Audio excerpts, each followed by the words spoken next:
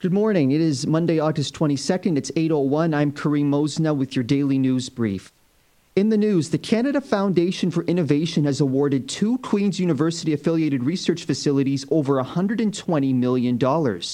Snow Lab, based near Sudbury, an internationally renowned research facility studying dark matter and the neutrino particle, will receive $100 million to continue studying astroparticle research, while the Canadian Cancer Trial Groups based here at Queen's will receive $20 million to support research networking testing innovations in cancer treatments.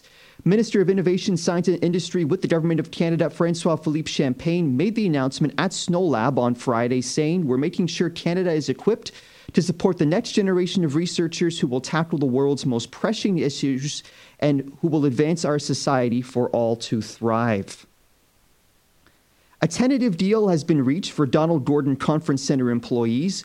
Negotiators for QP 229, representing workers at the centre, and the contracting company Aramark reached the deal following a full day of bargaining on August 17th with a conciliator.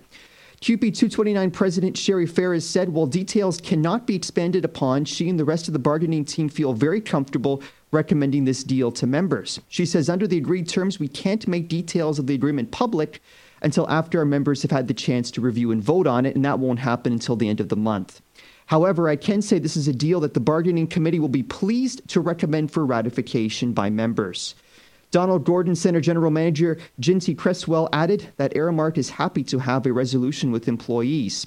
QP 229 will review the tentative agreement on August 30th and vote on whether to accept or reject the deal. This story courtesy of Owen Fullerton at YGK News. And a solution to overflow in emergency units at our local hospitals is in the works. Dr. Erna Snellgrove Clark tells CFRC News, "We're looking at developing the Periwinkle Health Home where interpersonal collaboration will occur.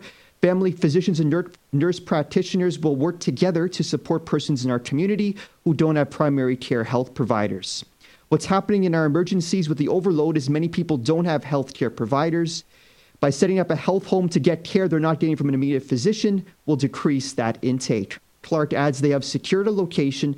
My full conversation with Dr. Snellgrove Clark, including perspectives on the province's plan to address the health sector crisis, is coming up on The Scoop this afternoon at 4:30.